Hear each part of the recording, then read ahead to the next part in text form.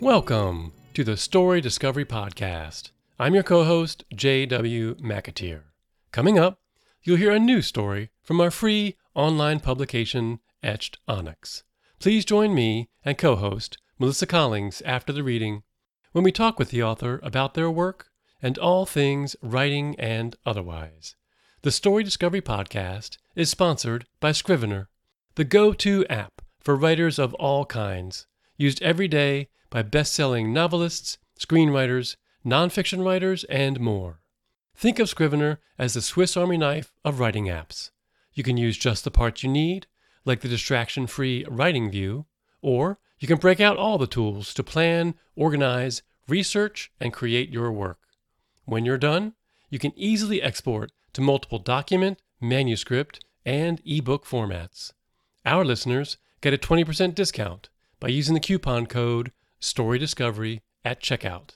You can learn more at their website, literatureandlatte.com, or just type Scrivener into your search engine. Give Scrivener a try, you won't regret it. This podcast and all related materials are a production of Onyx Publications. All stories are copyright 2021, all rights reserved. Today's story is Locked Down for Murder, written by Cheryl Rieger and narrated by Melissa Collings. Settle in and enjoy. Locked Down for Murder by Cheryl Rieger. Later, social media blamed Brandon's death on stress from the pandemic. Everybody was stir-crazy, pushed to the edge of reason, so the explanation made sense. But in our private conversations, Lisa always swore the true cause was the onion rings at Rotier's, because if we hadn't eaten lunch there as soon as the first lockdown lifted, we probably wouldn't have decided to kill him. When it all began, I hadn't seen Lisa for over 10 years. In high school, Lisa was a member of one of the Golden Alpha Girl groups, rich in earthly possessions and beauty, the sons around whom the social life of the school circled. I drifted from one out-group to another, from the mystery book club to the math club to the theater club, not unhappy or friendless, but always aware of my lowly place in the universe. Gym class in the spring of our senior year was one of the rare times my path crossed hers. My most vivid memory of Lisa was of the two of us standing alone in the outfield of a softball game, wearing flamingo pink uniforms under a dazzling cobalt blue sky. She was tall, strong-boned, and blonde, like a Viking warrior, and when I said something funny, she erupted with a deep belly laugh. Despite our difference in status, I had thought we had something in common, but maybe it was just a fleeting connection born from the exhilaration of being young and on the edge of our real lives with our whole futures ahead of us on a sunny spring day. After graduation, I forgot about Lisa and all the other alpha girls and went to an out-of-state college and then grad school in statistics, a profession that suited my introverted style, ending up in a job back in my hometown analyzing market research data. Saddled with student debt, I economized and found a basement studio apartment near a bus stop. My setup was lucky when the city declared the first lockdown, because I could work from home while many could not. But it wasn't long until the occasional Zoom with my mother, who'd moved to Florida for retirement with my father, wasn't enough to satisfy even my minuscule appetite for social interaction. My days had become a fog of isolating, hand-washing, and toilet paper hoarding. I was simultaneously terrified and bored, divorced from the world and addicted to the faces on my screens. I let my hair grow wild, and because my apartment next to the furnace was as hot as Hades, I took to wearing only tank tops and yoga pants. Aside from groceries delivered to my doorstep, my sole physical connection with the outside was the view through the wavy glass of the window above my bed, a sliver of brown winter grass and gray sky.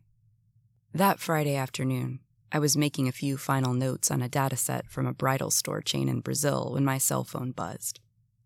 "Hey, Mom," I said, tapping my keyboard and closing the file. All day, the TV on my dresser had looped horrifying footage of bodies stacked like cordwood in refrigerator trucks.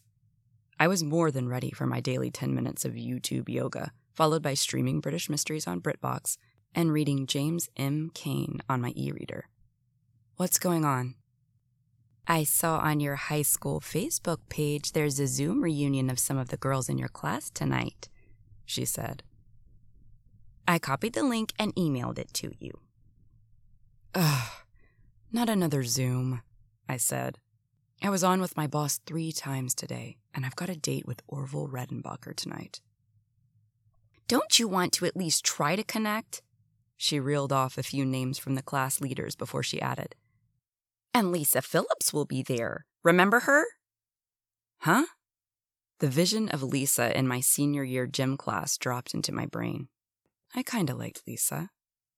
"There you go," my mother said.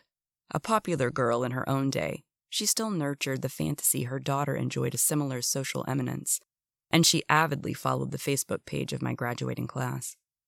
Lacking an appetite for humiliation, I'd skipped my 10th high school reunion, but now I was more curious than intimidated. Faces on my screen couldn't hurt me.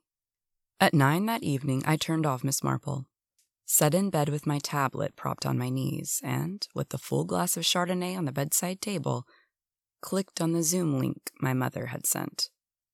My screen filled with 9 boxes, while more of them trailed off the top of the screen on a scroll. I squinted at faces, hunting for anyone I might recognize. The get-together started about as I expected. Everyone chatting and me silent, and I was beginning to wonder why I thought the get-together would be fun when Lisa spotted me.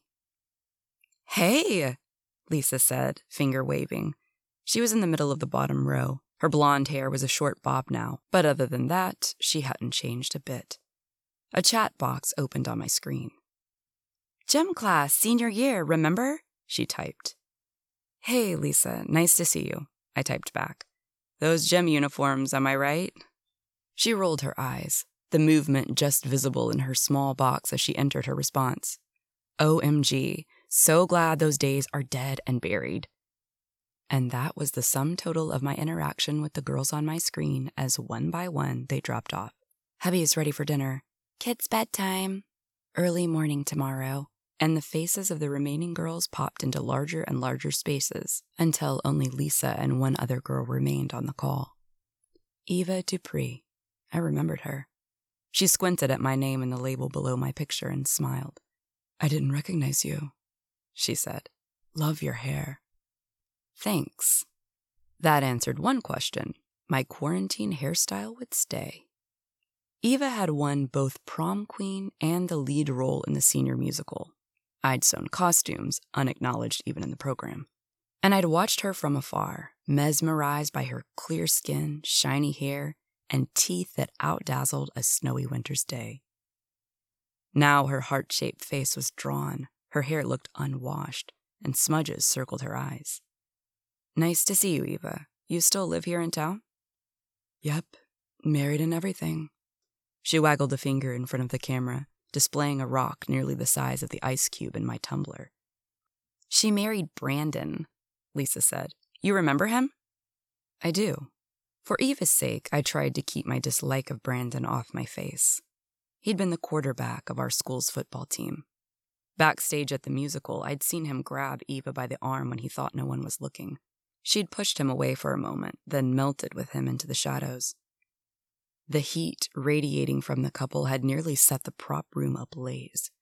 My heart sunk. I'd never experienced that kind of torrid love. "How's he doing?" Eva started to grimace and quickly pulled her expression in a different direction.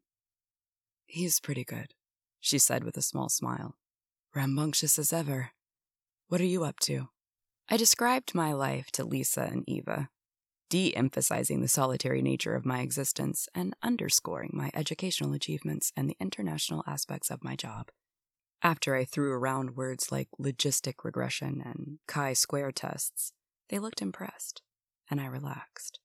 I was beginning to believe no one cared about stupid high school groups anymore, so I was surprised when Lisa brought up senior year. "Good old Brandon," she said. "Hard to believe you're married to him. Remember when you started dating him, and you were still seeing Rex even though you told everyone you had broken up?" "Oh, geez, don't bring that up. Big sore spot over here." Eva laughed. sipping from a margarita glass. "What are you up to, Lisa?" Lisa poured another glass of wine, her third during the call. "Nada. I'm stuck at home with a 3-month-old and a cranky husband." She laughed when she saw our expressions. "Don't worry, I'm not nursing, but I am so bored I could scream." "I have some books I can recommend," I said, "if you're that bored." "I'll try them," Lisa said, "but mainly I can't wait to get out." "Ditto," Eva said. "This lockdown has me feeling trapped." She ran a finger across her cheek, under her eye, and my breath caught. "Eva?" I said, leaning closer to the screen. "Is that a bruise on your face? What happened?" "This?" She swiped her cheek with a fingertip, leaving behind a dot of red. "I tripped and banged my face on the counter." "God, are you bleeding?" Lisa's face loomed larger on my screen as she inspected Eva's image. "You better be more careful." Our conversation drifted to other topics. The pandemic, of course, and binge-worthy television. And before we knew it, it was after midnight. "I gotta run, guys," I said, "working tomorrow." "Saturday?" Lisa said. "Poor you." I shrugged. I was glad to have the work, both for the money and for the time it filled. Weekdays had blurred into weekends, the only difference being Friday night still felt like a holiday. Old habits. "You guys want to talk again tomorrow?" Eva asked. "This has been really fun, and I'm going nuts here." Lisa nodded eagerly. "Sounds great. I'm in." "Me too," I said. And just like that, I was in a cool crowd for the first time in my life. The next day, when I mentioned to my mother that I was seeing Lisa and Eva on Zoom, she was so pleased. "I remember them from the senior play," she said. "Nice girls. I'm so glad you have some friends, honey." Over the next few weeks, our daily Zooms consumed more and more of my time. Neither Lisa nor Eva had paid employment, though it would be wrong to say they didn't work, as Lisa had a baby and Eva had Brandon, who was enough of a baby to demand unreasonable amounts of her time. When she was late for a call, she always had an excuse like, "I had to remake dinner, Brandon didn't like the first one." Or, "Had to finish cleaning, Brandon likes it just so." One evening, when she had to jump off as soon as we started because Brandon was yelling for her from the other room, Lisa and I stayed on the Zoom and looked at each other for several long minutes without speaking. "Well," she said after a while, "that Brandon is certainly a handful." I nodded. "Lisa, have you noticed anything strange about Eva?" "In what way?" Lisa's blue eyes widened. Her face was on an angle, looking at my face on the screen, not at the camera, so I caught a tightening of her mouth that made me feel more confident about the topic I was about to broach. "That Brandon is more than a handful," I said. I took a deep breath. "I think he's abusive." Lisa nodded. "I thought it was weird how last night her eyes were so puffy, and today she had a lot of makeup on. Did you notice that?" "Yep, and when she lifted her margarita glass, the back of her hand was scratched, like she'd been in a fight." Lisa bit her lips and thought for a moment before asking, "What should we do?" "I think we should let her know we're here for her. Like, she can count on us, even if she's isolated." I hesitated before I spoke again. "But maybe you should be the one to say that. I mean, you're way closer to her than I am." "We weren't that close," Lisa said. "She kind of two-timed me with Rex, but..." She trailed off and shook herself. Her choppy bob, already longer since our first call, brushed her shoulders. "That's all in the past. What matters is what's real now." On our next Zoom, Lisa asked Eva to close the door to the study where she had her laptop. We could see the open doorway behind her, and Eva did so, promptly sat back down, and asked what was going on. Lisa leaned into the screen in the half-profile captured by her computer's camera. "Eva, I'm just going to come out and say it." Lisa gulped visibly. "We're worried about you. Is Brandon hitting you?" "What?" Eva jerked her head back. "No, of course not." "Are you sure?" I asked. now confident enough of my position in the threesome to challenge her. Every day we hear about Brandon doing some asshat thing. And your face? It looks like you've been hit, Eva. Eva stared at me on screen, her eyes wide. Had I gone too far? Pushed into a personal space where I wasn't wanted? The outsider feeling I had in high school swooped in on me like a vulture, ready to pick my not-dead-yet carcass. Sorry, I murmured. I shouldn't have presumed. No, you said the right thing, Lisa said. She and I exchanged what I thought was a look, our eyes not making real contact. Eva, we're here for you. We have to stick together, right? Things are so nuts out there. She waved an arm vaguely. We have to help each other through this. And if you're in trouble, and we want you to know, we'll do anything to help you, to keep you safe. Eva sat back and shrank to half her former size in the box. Then she leaned forward and said, Thanks. It's nice to know you have my back. She glanced over her shoulder, as though listening to someone on the other side of the door, and faced us again. Gotta run. See you tomorrow. She clicked off. Well, Lisa said after a few minutes. That went well. At least she said she'll see us tomorrow, I said. Let's see what she says then. Maybe she'll be willing to talk about it. The next evening, the three of us gathered, all speaking in half whispers, and Eva told us Brandon had been hitting her for years. Why don't you leave him? Lisa said. You can come to my house. We have a spare room. You can quarantine here. Eva shook her head. He'll only find me, she said. And things will be worse. Can you call the police? I asked. I did that once, and it didn't work out well. Unless I want to press charges, their hands are tied. Eva buried her face in her hands, muffling her voice. I don't want him to go to jail for losing his temper. I just want him to stop. What are you going to do? I asked, ever practical. What's your plan? Eva lifted her tear-stained face. I don't have one, she said. You will, I responded, when we help you.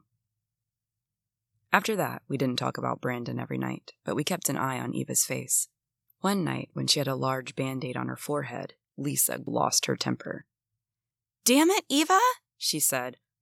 I'm so damn mad at Brandon, I could kill him. Eva laughed. Join the club. The end of the lockdown, the first, there would be more to follow, but we didn't know it at the time, called for a celebration. For weeks, we had debated ways to make the occasion special. I hadn't been able to shake my obsession with eating onion rings, a culinary delight I couldn't produce in my postage stamp kitchen. Just think of them, I told my friends. Golden, crunchy, and glistening on the outside, and silky smooth on the inside. Let's get lunch at Rotier's to celebrate as soon as it opens. I need to bring Franny, Lisa said. Do they let kids in? You can wear her in a pack, I suggested. What do you say, Eva? Sounds good. She twisted up a corner of her mouth near a bruise on her cheek. But I was hoping for a margarita. They'll make you one, I clapped my hands. It's all set, right? Onion rings at Rotier's, and margaritas all around. The morning the lockdown ended, I called into work and asked for the day off. Mental health day, I told my boss. As though Mother Nature knew the lockdown was over, flowers sprouted all over the park that lay between my apartment and my destination. I paused surreptitiously to break off 3 tulip heads. The restaurant, little more than a hole in the wall built in the 1930s, and not updated since, was dark and crowded, and smelled deliciously of hamburgers, beer, and, of course, onion rings. Peering into the gloom, I spied Lisa and Eva sitting in a booth in the back room. I paused, suddenly worried I was making a big mistake. Were these girls my friends in real life, or only in the faux world of our screens? Hey! Lisa stood up, wearing Franny in a front pack, and waved to me. I see you! We're back here! I joined them, giving each an awkward hug and a tulip, and slid in next to Eva. She and Lisa had started on margaritas already, and as soon as the waitress delivered mine, we clinked glasses in a toast. To friends, I said, a little choked up. To friends, Lisa and Eva echoed. As we drank and ate, the onion rings, some shared burgers and fries, a slice of lemon chiffon pie, and multiple margaritas, I surreptitiously studied Eva's face. Lisa caught me looking once and shook her head as though warning me not to say anything. When Eva excused herself to go to the restroom, I got up and let her slide out of the booth. Lisa watched Eva out of the corner of her eye until she was out of earshot, then leaned forward and whispered to me. Before you got here, I asked her how things were going, and she started crying. Oh no, I said, my heart sinking. Lisa hiccuped softly and ran her finger around the rim of her margarita glass.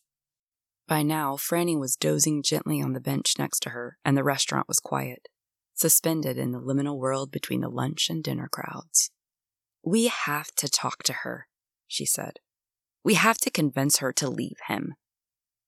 But when Eva returned from the restroom, she refused our entreaties. I can't leave him, she said, cowering in the corner of the booth. Light from a high window slatted on her face in bands of shadow. I don't have any money of my own. What about a shelter for victims of domestic abuse? I asked. I called them, Eva said. They're full because of the pandemic. Yikes, Lisa winced. What about a training class and something at the community college? Eva shook her head. Closed. Pandemic. A new job? I wondered aloud. Maybe as a waitress or something? Lisa and Eva looked at me and said in unison, Pandemic. There must be some way out, I said, or something we can do together. I think it's going to be left up to fate. Eva grinned wryly, then winced and touched the bruise on her cheek. In the dim afternoon light, it seemed darker than ever. If he had a terrible accident, I'd be in luck. He has a couple million in an insurance policy. But what are the chances of that? Franny gave a little cry and Lisa picked her up, cradling her in a little pink blanket. She ran her hand over Franny's downy head and looked at me. Remember that Agatha Christie novel you recommended? The whole plot revolved around an inheritance that followed an accident. But it wasn't really an accident. A warm glow filled my chest. She had actually read one of the novels I'd recommended. I was about to ask whether she had read the next in the series when Eva interrupted. That's in the movies, not in the real world, she said. Lisa looked a little disappointed. Maybe not, I said, to keep the conversation going. A couple $1 million could be a big motivator to... To what? Eva whispered. She grinned at me slightly. To kill Brandon? Lisa kissed the top of Franny's head. That's a movie plot, but in real life it's kind of a risk, wouldn't you say? For that kind of money, maybe it would be worth the risk, I said. My left brain, deprived of the pleasures of statistics for the day, hungered for a logical problem to solve. You have to do a cost-benefit analysis. Do the math. The math is easy, Eva said. But how do you get someone to have an accident? You're not talking about something like a hit and run, are you? I mean, to drive a car into someone. Oh my God, no, I said. A hit and run leaves evidence, and you have to slam a car into a body. I broke off, my stomach turning. Eva tilted her head, thinking. He could accidentally overdose on the testosterone booster he takes every morning. Or the sleeping pills he takes every night. That works, Lisa laughed. But how do we make sure that happens? I rotated to Eva. Does Brandon drink anything on a regular basis? Eva snorted. Drink anything? He has a bottle of Russian vodka in the freezer. Drinks it every night. Some nights more than others. Me, I stick to grocery store margarita mix and the cheapest tequila I can find. I wonder if the taste of vodka would cover dissolved sleeping pills, Lisa said. In Dame Agatha's stories, they often use nicotine poisoning. True, I said, pleased I was no longer alone in devouring the classic tales of murder and revenge. The nicotine is in the insecticide they keep in the gardening shed, or they lay their hands on arsenic somehow. I think we're better off with the pills, Lisa said thoughtfully. Definitely the pills, I said. We all laughed. Eva, we're going off the rails here. Just remember we're here for you, whatever happens. That's right. Lisa reached over the table to give Eva's hand a squeeze. Thanks, Eva said. You guys are all I have. Ditto, I said. Me too. Lisa raised her empty margarita glass. To friends. For the next couple weeks, until the second lockdown began, we met once a week at Rotier's, but never had as many drinks or as many dark thoughts. Eva seemed more cheerful now that she was able to get out of the house, and Lisa and I shared relief at her good spirits whenever we had a moment alone. But the good feelings didn't last long. At summer's peak, dire predictions drove us back to our bunkers, and on our nightly Zoom calls, at the mercy of pixels once again, we saw more and more evidence of Brandon's temper. Late one night after our call, Lisa texted me. We agreed to meet by the suffragette monument in the park near my apartment. Under cover of darkness, we removed our masks and shared a bench, a solid social distance apart, facing opposite directions so we wouldn't breathe on each other. She won't leave him, Lisa said. She'll never leave him. It's enough to make me wonder about those pills and that vodka. It's as though Lisa had voiced my own thoughts. Stars swirled above the city lights in the distance, and I felt dizzy. I rested my hands on the bench to steady myself. I think we've got to do it. Lisa sucked in a breath. We do? Who else will help her? My eyes filled with tears. Isn't this what friends are for? We talked it over and over, but really the plan as we explained it to Eva was quite simple, and it didn't take much to convince her it was airtight. A week later, still in lockdown, Eva mentioned that Brandon was going to Costco the next morning. Maybe you should go with him, I said, remembering Eva's suggestion she have an alibi, just in case. Now that you mention it, Eva said, perking up, I do have some shopping to do. The morning of what I will always think of as our first murder dawned bright and clear, just like that day of our senior year when I laughed with Lisa on the softball field. I met her on the corner near Walgreens, and we strolled separately, 10 yards apart, to Eva's townhouse. I was grateful for our masks, because with the addition of our sunglasses and baseball caps, we were unrecognizable. I had instructed Lisa to wear old clothes, so we could throw them away as soon as we got home. No one would ever link us to Brandon's death. The key was under the flower pot on the steps where Eva said she always left it. Does she understand what we're doing? Lisa whispered as we crossed the threshold into Eva's foyer. Absolutely, I said, taking a quick glance around. Eva had said Brandon's pills were in the medicine cabinet in the master bath. And when we opened the cabinet door with our blue-gloved hands, we spied the bottle right away, next to a prescription for Eva that I recognized as a tranquilizer. Pandemic stress was rampant. Lisa started to reach for the bottle. Don't touch it, I said, pulling a pair of tongs from my pocket. I lifted the bottle with the tongs so I wouldn't smear any of Brandon's fingerprints already on its surface. You open it. Lisa twisted the serrated cap with a gloved hand. I dumped a dozen pills onto the counter. Here we go, I said. We had agreed to be equally involved, so we took turns dropping the pills into the bottle of vodka I retrieved from the freezer. But despite vigorous shaking, the tablets floated on the surface of the oily liquid like stubborn fish corpses. Crap! Above her mask, Lisa's eyes were panicked, and sweat rolled down her forehead.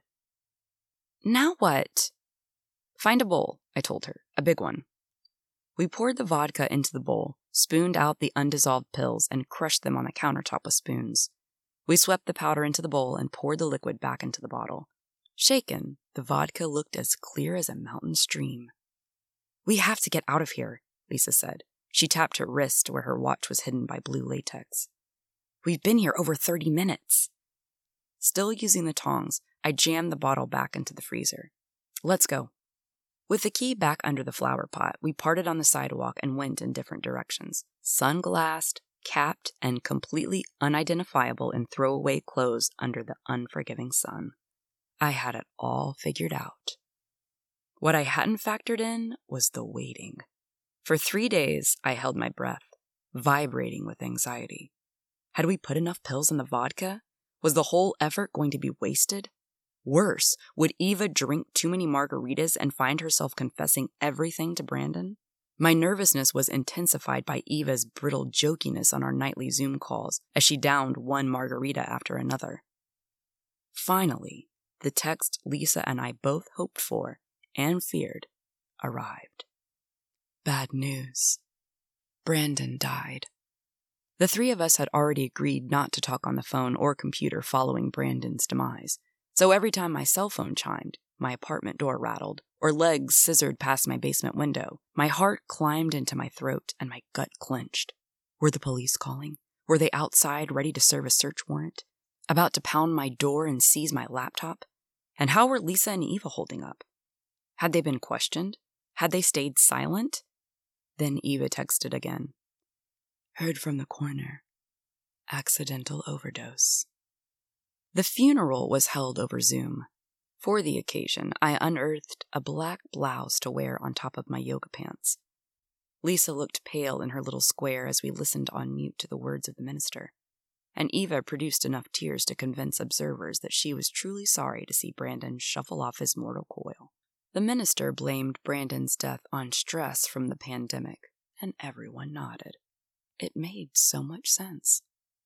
I found myself wondering if Lisa and Eva shared my sense of distance from Brandon's death and the strange consequent lack of remorse. After all, we had only conspired to put crushed medicine in a bottle of vodka. We hadn't forced the poisoned alcohol into Brandon's smug face. Everything Brandon got, he deserved. But the three of us knew what had happened, and when three people share a secret... We Zoomed a few days after the funeral, but our laughing friendship was replaced by long, nervous silences. We didn't exactly think we were being watched. We just suddenly had nothing to say to each other. Our calls dwindled to one a week, then every few weeks, and when we hadn't met for a while, I set up a Zoom. Eva declined, busy, but Lisa was available. When she appeared on my screen, her image was rigid, as though cut from cardboard. How are you doing? I asked, alarmed. Are you okay? Fine, she said stiffly. How are you? Same. My stomach turned uneasily at her strange demeanor. Was it my imagination, or had she paled? The lighting on her face made it difficult to be sure. Have you heard anything from Eva? She asked. No. My heart began pounding in my throat. Have you? She's getting married. Lisa's voice was flat. To Rex Beaufort. Rex? Rex Beaufort? The guy who played the lead in the senior play? My fingers tapped my forehead. Maybe it was Rex I saw backstage with Eva, not Brandon as I'd remembered. Rex? Lisa leaned into the screen, and for an uncanny second, she seemed to stare directly into my eyes. I think, she whispered, she lied to us, just like she lied in high school to Brandon and to me. I jerked as though slapped. She lied to us? Shh! Lisa glanced over her shoulder and turned back to me. I think she set us up to, you know. No, I said. A chill fell over me. Wasn't it our idea? Think about it. Lisa closed her eyes briefly. She brought it up. His insurance policy, the pills, the vodka, all of it. Oh God, you're right. I practiced some deep breathing, my head spinning. You think she did this for the money? The money and Rex. He was at the funeral service. Did you see him? The middle row on my screen. I swear he was zooming from Eva's kitchen. That doesn't mean anything, I grasped for an explanation. He might have gone over to comfort her. There was something else. Lisa's mouth twisted. I didn't say anything at the time, but when we were at Rotier's, I thought her bruise was actually darker after she came out of the bathroom. Makeup? My chest tightened.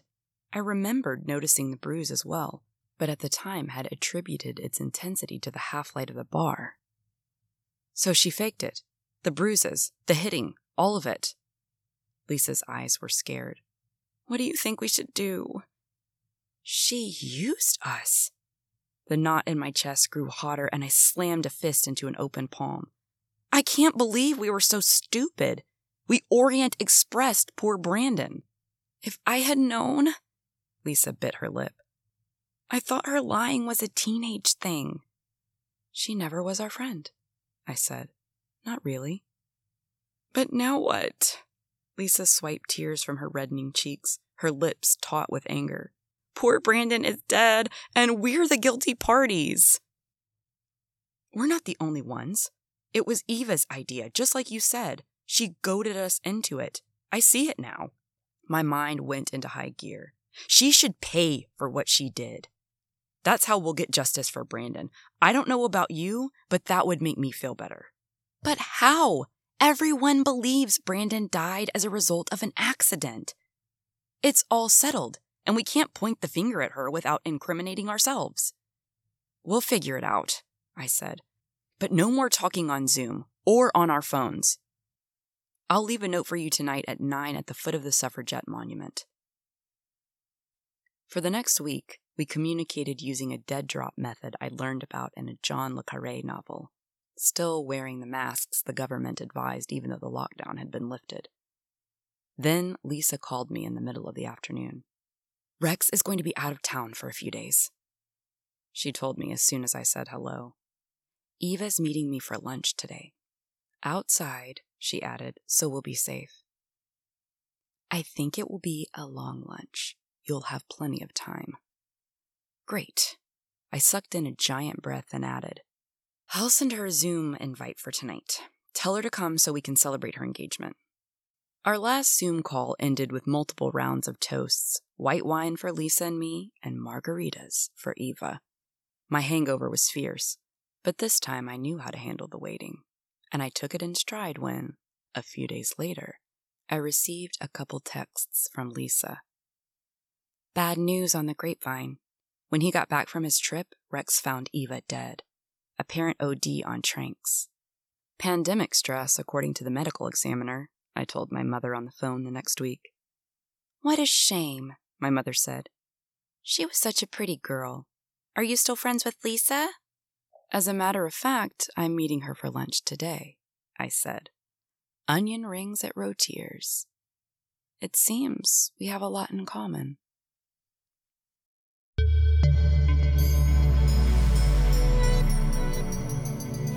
You've just listened to Locked Down for Murder by Cheryl Rieger. Welcome to the post-story portion of the podcast. I'm your co-host, Melissa, here with JW. Good morning or afternoon, wherever you are.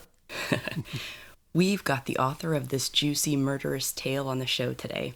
Welcome, Cheryl. Hi, Melissa. Hi, JW. Nice to be here. So good to have you.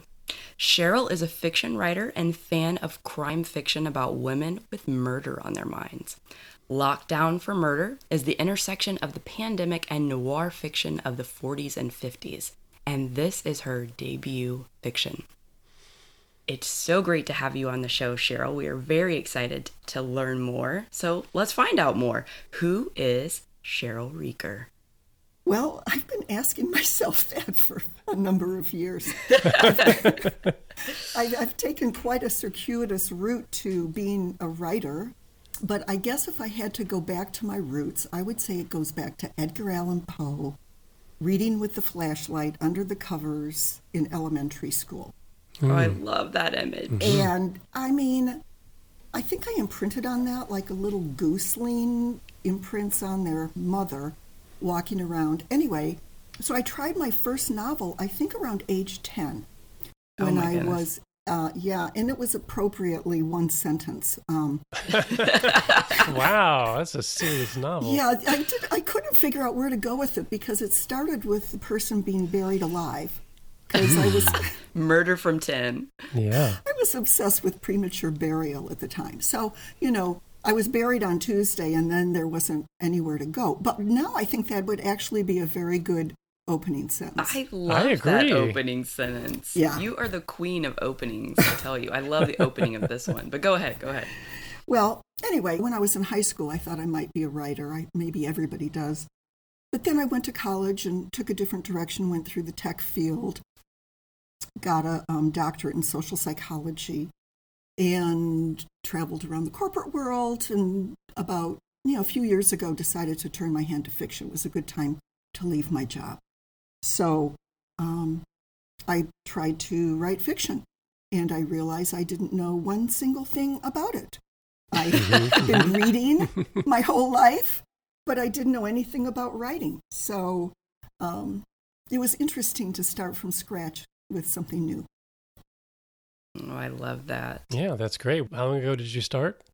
I would say it was about 10 years ago that I began. Now, this is my fiction debut. I have written more than this story, but I mean, this story was really fun because it's so short, and it was something unlike a novel that you can finish in a finite amount of time. Mm-hmm. And then you can say, it's done. So that was fun. Yeah, well, I was just going to say your craft is quite good for someone. But 10 years, that's a good amount of time. That's a lot. That's a good time to learn some fiction craft for sure. One hopes.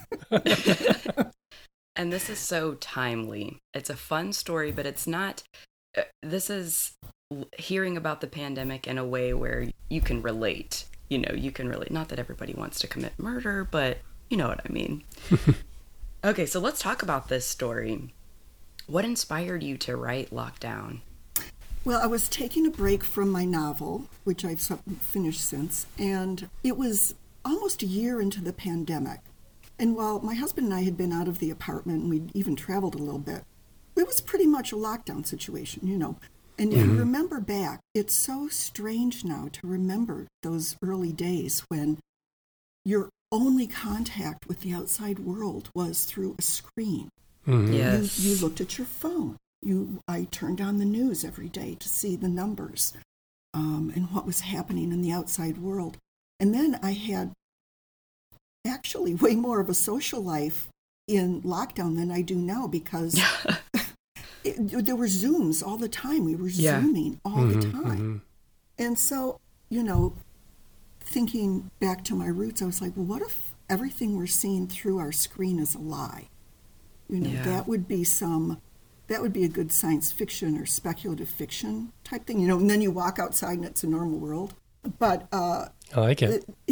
But I was reading noir short stories at the time, and Raymond Chandler, and I loved the story conventions of noir, which is you have a femme fatale. This is my list. I don't know if it's the official list. There's probably an official list somewhere. But my list was you have a femme fatale, there's a plot and a double cross, then there's a double cross on the double cross. At the end, some kind of order of a traditional mystery where the world is set right, the village is purged of its arsenic-toting grandmother or whatever. But, it's not a good world that we're restored to because the good guys are really not that good in the story. So there's sort of a precarious sense of morality through the whole thing. So that's what I loved about it. And I thought, looking at friends on Zoom, what if one of them was lying? And then I just sort of try to take it from there. Wow. It made for a very juicy story. I loved it. I agree. Thank you. Yeah, it's fun. I think our readers are probably very curious to see who the person is that wrote this story. Exactly. And I think you're so right about seeing people in Zoom. I agree with you. I'm the same way. I have much more of a social life on Zoom. I'm an introvert anyway. But you never know what's going on. And I think seeing that little box when you're on the screen, what's going on in that little square is so intriguing. And that pulls on that idea. This story pulls on that idea and really draws you in. So I think everyone is going to enjoy this and has enjoyed it as we just listened to it. Well, thanks. And I think it's always, another element that I like in stories, especially, is unstable protagonists. Yes. Morally compromised. They have some gigantic trauma, but they're really not walking a straight line through life. And that makes them a lot more interesting. I agree. Yeah. Although your protagonists don't really fall into that category in this story anyway, do they? Well, I think the girl who's the narrator, who's not named, is not quite I would not call her psychologically stable. Yeah. Because she kind of gets wrapped up in something that happened to her in high school over 10 years ago. I mean, Right. Good point. her mother calls her and says, "Why don't you make some friends?" So I think she's not really a completely together person at the beginning. But I think she's improved by the end, and then she's committed 2 murders. So And that is definite improvement. Yes. She's made a friend. Isn't that nice? Oh, yes. I love it when we make friends. We can do murder with them. Oh, I love it. Well, tell us about your writing past, I guess. So we know a little bit from what you just said a minute ago, but do you have writing goals? You set writing goals for yourself, and how do you try to achieve that? What's your take on that? Well, I've gone through a lot of changes as a writer over the years that I've been working at this. And in general, I write better if I have a deadline. So, I can say I'm going to get a first draft of this done by X and a second draft. Right now, I want to get a second draft of my novel in progress by Memorial Day. So it's something to shoot for. So I like to have a goal. I'm in a writer's critique group. We are allowed to bring up to 4,000 words a week, which is a lot. That is. It is a lot. And it's a great group, so they don't make me, but I want them to make me. I let them make me. I Zoom with them, and they look at me, and that makes me write 4,000 words that I'm not completely embarrassed by, which is hard. I mean, I'm not a fast writer, so, I set those kinds of goals. I like to write new words in the morning. Yes. I don't know why. And I've read, I've tried different things. Oh, wake up and write before you even get out of bed. Or don't watch the news and stuff like that. Yeah. I just can't turn off the news. I watch less of it now, but I might watch the news and then write new words. Start a new file every day with your novel. Just save the new novel as the name of the novel with the day's date. So you have a whole running, you have a whole running history of the book. I keep track of how many words total in the document as I go. And this time, in a first draft, I'm trying something new, which is not to go back. If I have a brainstorm, this character has a sister. It's an older sister, not a younger brother. I don't go back and make the changes. I just make a note. Now it's a sister, and I keep writing forward. Interesting. And then I can gain go back momentum. So you don't lose momentum. I mean, sometimes I think you do have to go back and rewrite something, and it's always a good way to kind of get the wheels going, is to rewrite the previous couple pages and then do the new words. But sometimes I find I need to write a few pages to understand the point of view character and fill in the blanks, but basically keep going forward in a new draft. So, wow, that's very unique for sure. I've not heard that before. That's cool. It is. I have not heard starting a new document for every day that you write. I think that's really interesting. Well, I just open it up and save as. Yeah. Right. And then in my Excel file, running Excel file, I keep track of, the date and how many words. Yeah. The document is at the end of that date. It might be plus or minus if I'm deleting things. And then also in that Excel file, I keep kind of a running outline of the story as I've written it. Yes. But also sort of project ahead, like I'm on page 100. Well, on page 150, somebody's going to get killed, so I better start ramping up to that moment. The big structure of the story in front of...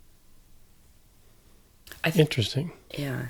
I think making a running outline is a really great way to keep track of your novel. I think a lot of pros do it that way. If you look at the story discovery, it's not just story discovery, but it's some different methodologies of how to write a novel, and keep track of, every scene has the certain aspects that it's supposed to have in it. a lot of those pros will tell you to do exactly that, is to keep your outline so that you can be really organized, to know where you need to go back, what scene needs to happen where. So I think that's great. Right. And then later you can find a scene if you need to move it and juggle it. Sure. You know, another thing is that I want to do is I just sort of got immersed in the concept of plot point and emotional point. So in every scene or chapter, there's a point to the story, and there's a point that that story event has for your main character. Yes. So the dog gets hit by the car, so what does it mean to your main character? They're really happy because they hated the dog, or they're, you know, it's a turning point in their lives. They love the dog.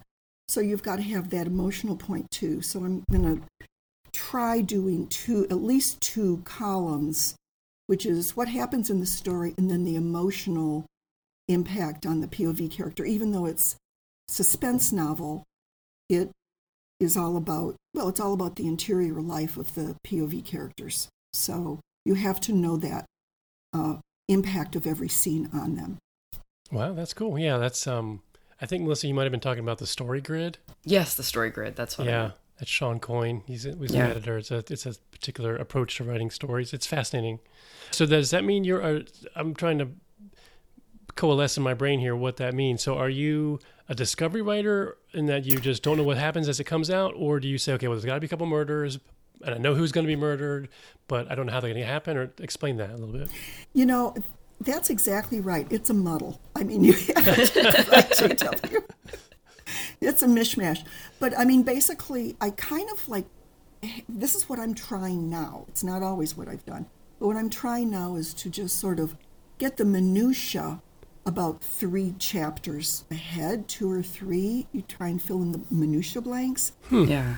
But you know that you're working towards this story pillar that has to happen on page 150 or 75, or, you know, usually at least every 25 pages something really important has to happen, or people will not read the book. So you have to really keep the story going, and have the emotional impact, I think, which is something I'm still learning about. I think that's a really good point, because what drives a story is not necessarily the story, it's the emotion that attaches to the story. That's what people are there. They're along for the ride because of those emotions. They want to experience the highs and the lows, and they have to be impactful. I think that's really true. I agree. Yes. So I was very curious with your PhD in social psychology. Is that, I don't know anything about social psychology, so maybe it's completely unrelated, but does that give you a different perspective on how you write these stories, or do you use the things that you have learned in that education to make your characters a certain way? Does that make sense?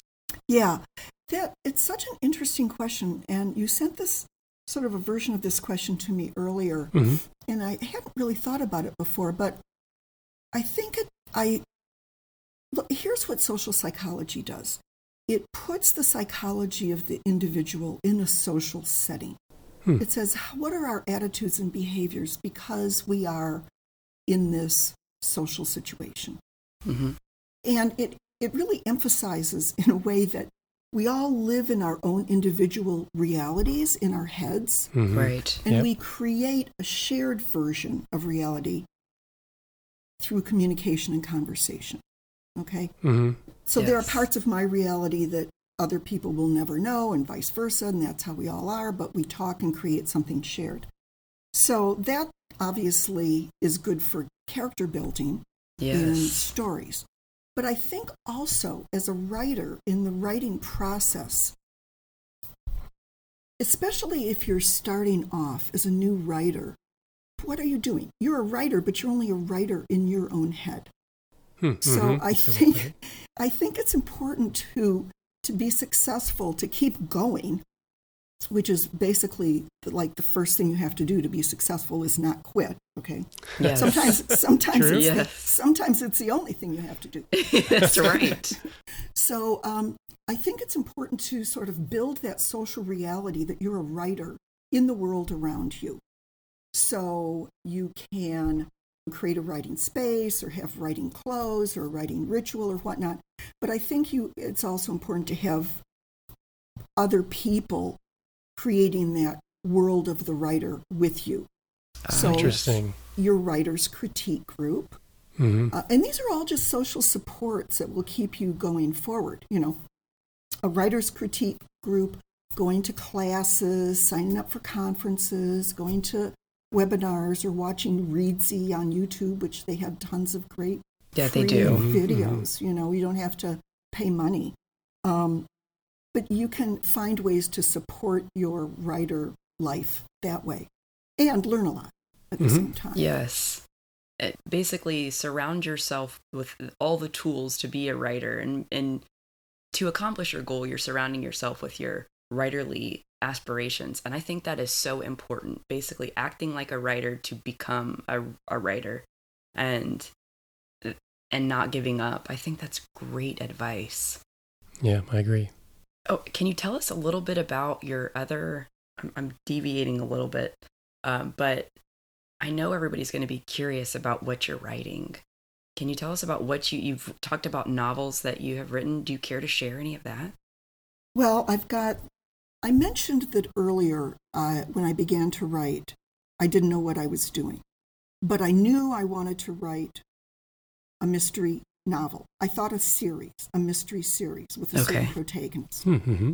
So I did write that novel, and I rewrote it over the course of about 7 years until I realized, then I kept hearing, published authors at conferences saying, I wrote 7 books and they're under my bed and they'll never be read before my first novel got published. And I thought, you know what? I wrote 7 books too, but they were all the same one. Maybe I should move on to the next one. So I started the next one. My ideas always seem to be sparked by some weird, dark and disturbing thought I have about the real world, Yes. And I thought, my sister was visiting me, and I thought, for some reason, murder came to mind. I can't relate it. Hope she's not a listener. She will listen, but she knows I love her, so it's okay. But, I think as a writer in mystery and suspense, look, I don't cross a bridge or walk down a sidewalk without thinking, would you put a body there? Or where would you put a body? I love it. Like we're driving down the highway, a beautiful country setting, and I said to my husband, this would be a great place to drop a body in the middle of the night. Look, there's no lights, there's barely any traffic, and there's a big drop-off. And then we started talking about, should you put the body in a plastic garbage bag or not? So that's how I just... The proper disposal equipment. Right. Nice, jaunty drive. It could, that could be a short story. But anyway, so murder came to mind, and I thought I had a story about 2 sisters, and one of them died. And then that one is it's in submission, probably going to be reworked a bit. Oh, it's a short story, you're saying? Oh, no, that's a novel. Oh, and okay. So, yeah, I wrote that. I finished that over the pandemic. I was taking a break from it when I wrote the short story. Got it. And then finished it. And then I've started a new one. I've recently been reading a lot of Shirley Jackson and Patricia Highsmith. And I just love those. Some classics. Really spooky and messed up characters. Yeah. So I'm playing a little bit with that in a new novel, but I don't want to say too much about it because, here's the thing. If you talk too much, I find, about your work in progress, it kind of takes the energy out of it. I think you kind of have to keep it bottled up. At least I do. Yeah. So that I don't let my energy escape. So there's sometimes that secretive part of writing a novel that makes you get ahead, at least for me. And I think that's why I get up early. It's like starting the day early when nobody else is around, getting a novel going when nobody really knows exactly what you're doing yet. There's something motivating about that. And I don't know, I'm just thinking about it right now, but there is something motivating Melissa, about that is a secret world that you're creating right there. And I sense a mystery in the making.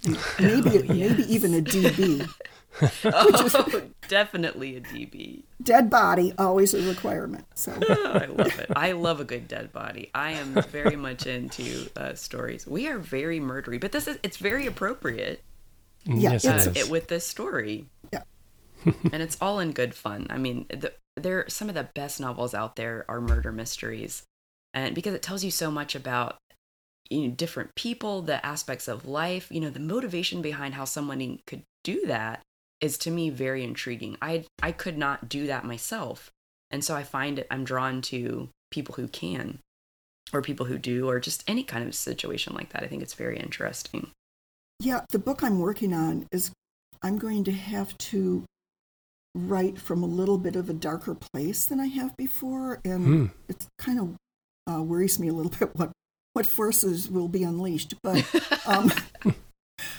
I don't like stories or novels that don't have some kind of respect for dead people, for somebody who's been murdered, I mean. Yes. Mm-hmm. The short story is humorous, and that's a different category.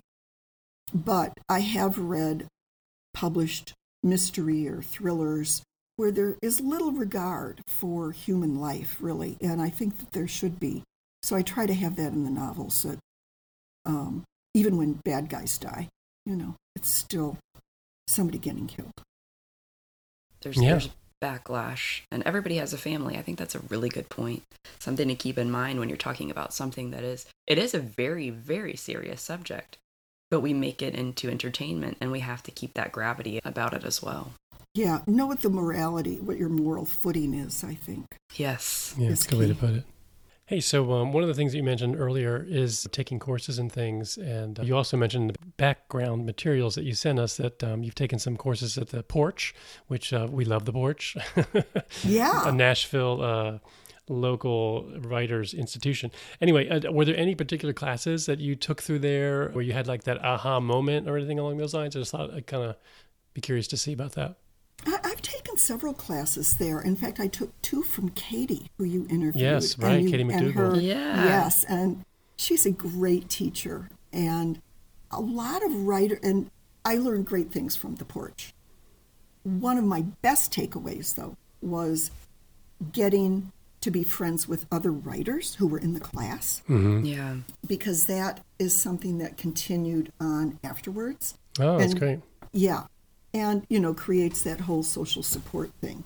But in terms of classes, I'll hear the same thing over and over, and then one day it will just click. So I'm just kind of a believer of when the student is ready, the teacher will appear. Interesting. I haven't heard that before. Yeah. Huh. Yeah, it's kind of a Zen thing, but it's really true as a writer. And then this often for me, the student is ready many, many times and has to hear the same message a few times. Yeah, that's a good point. Yeah, repetition is how we learn.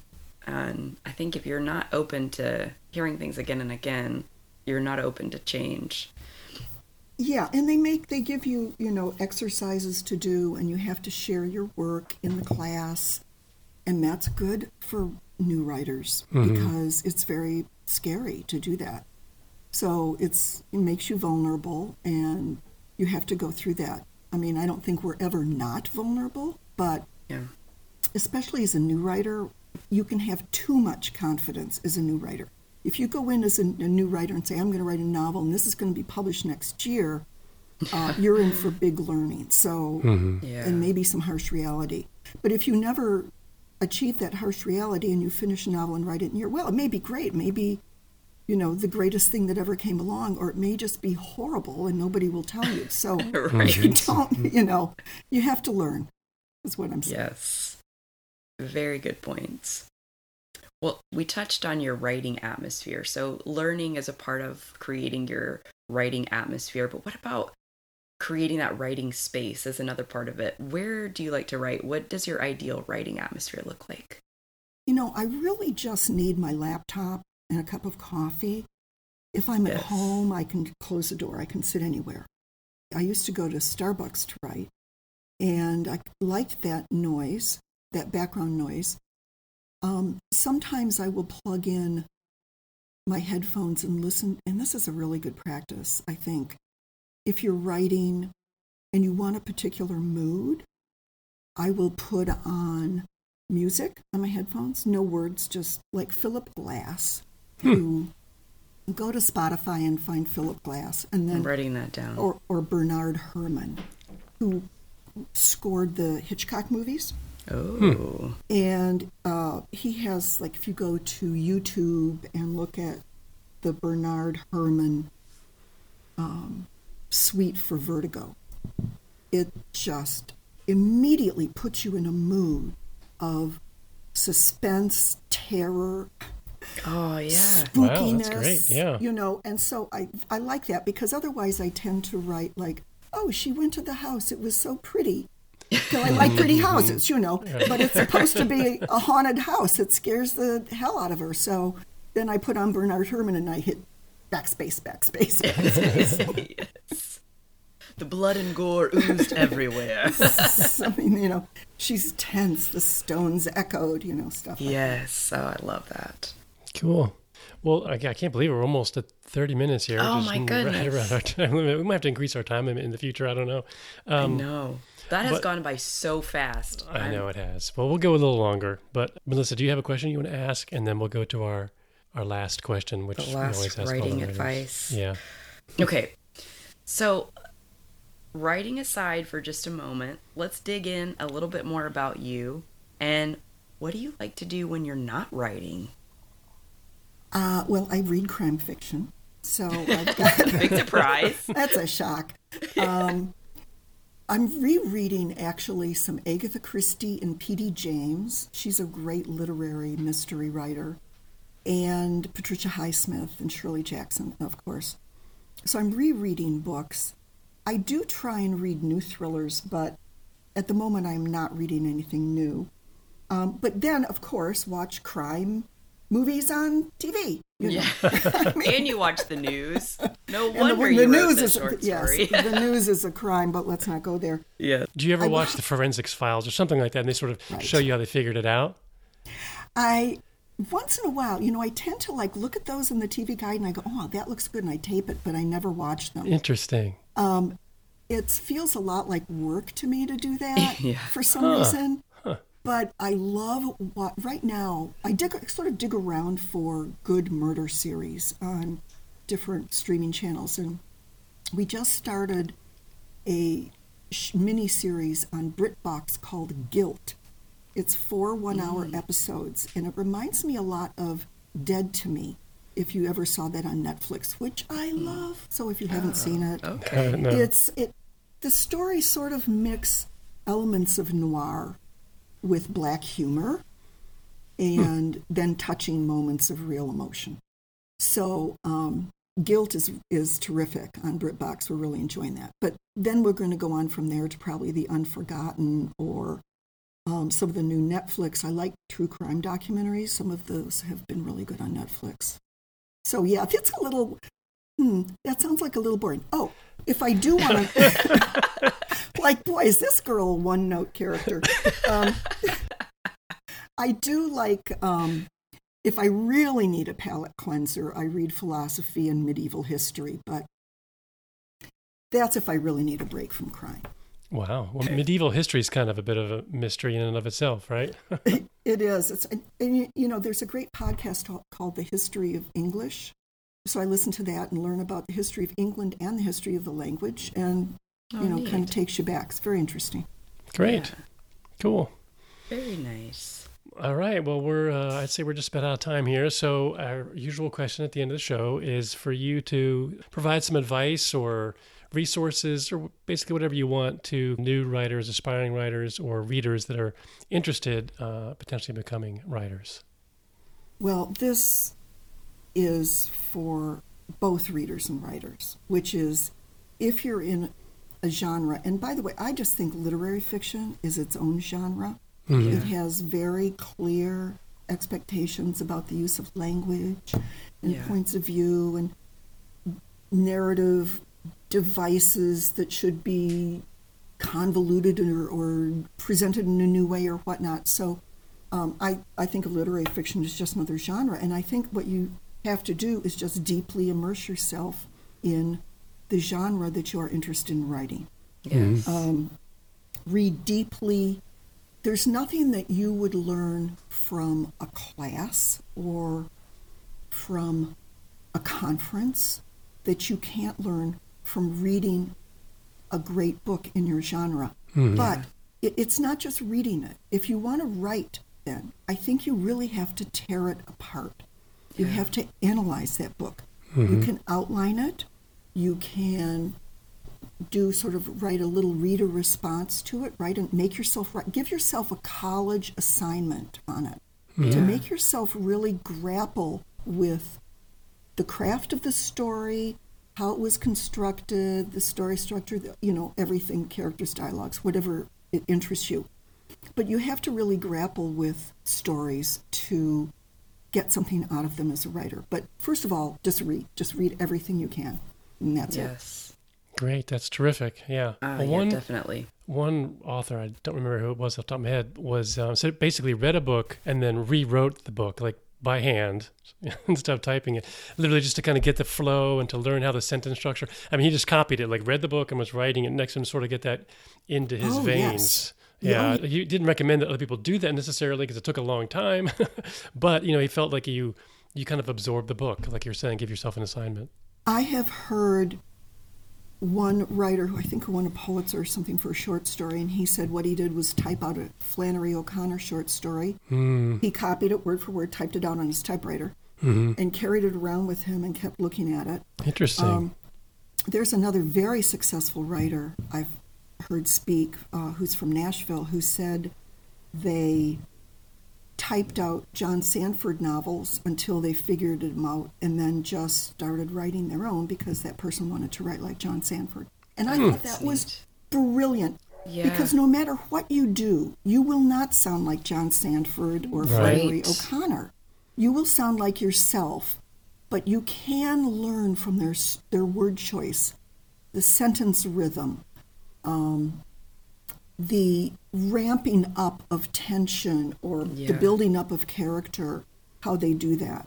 But you have to pay close attention to it. And that's, you really do. I think, look, if you go to art museum, I always used to see this, artist students sitting there and they're like sketching the Da Vinci or the Renoir or whatever it is they're sketching.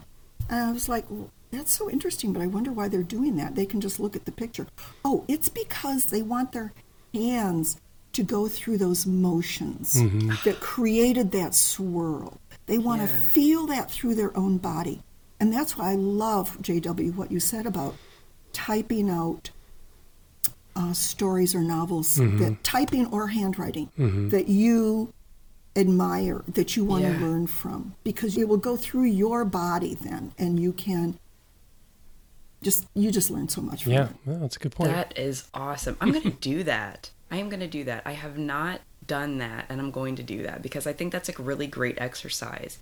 It's another way of absorbing. Right. Yeah. Right. Reading is one way, and then doing the activity is another. Yeah. And outlining. I outline novels all the time. Yeah. Yeah. Great. I'll stop if I can't figure out who done it. I'll stop in the middle of the novel and outline it up to that point and write who do I think did it and what do I think is happening, and then I'll finish the novel and. Interesting. And I'm not, it doesn't matter, unless it's a puzzle mystery, it doesn't matter if you're right or not. If you kept reading for suspense, the novelist did their job. Right. Great. You're quite the teacher, Cheryl. Very it's good. Terrific. Yeah, what a great show. Good advice and good story. We're so excited to have you on. Thanks for submitting your story, Cheryl, and coming on the show to talk with us. It was so fun to meet you guys and to talk. Thanks for having me. Yes, so great having you. Thank you very much for listening. We hope you enjoyed the show. If so, please help us spread the word by telling your friends or giving us a rating and review on your favorite podcast app. Those reviews really make a difference. We'd like to thank the folks at Literature and Latte, the makers of Scrivener, for sponsoring the podcast and providing an amazing tool for writers. If you'd like to take your writing to the next level and use a tool designed for writers by writers, then give Scrivener a try. What have you got to lose? The Story Discovery Podcast is a free, narrated podcast of the works that appear in Etched Onyx magazine. Edited by J.W. McAteer, all stories and poems are available for free at onyxpublications.com. That's ONYX publications.com. If you'd like to support the continuation of this podcast and/or the magazine, please consider a small donation through Patreon at patreon.com/onyxpublications. As a Nano Publishing house, we are always looking for new works to showcase. If you'd like to submit a story or poem for consideration, please visit the submissions page on our website. In the meantime, keep reading and writing.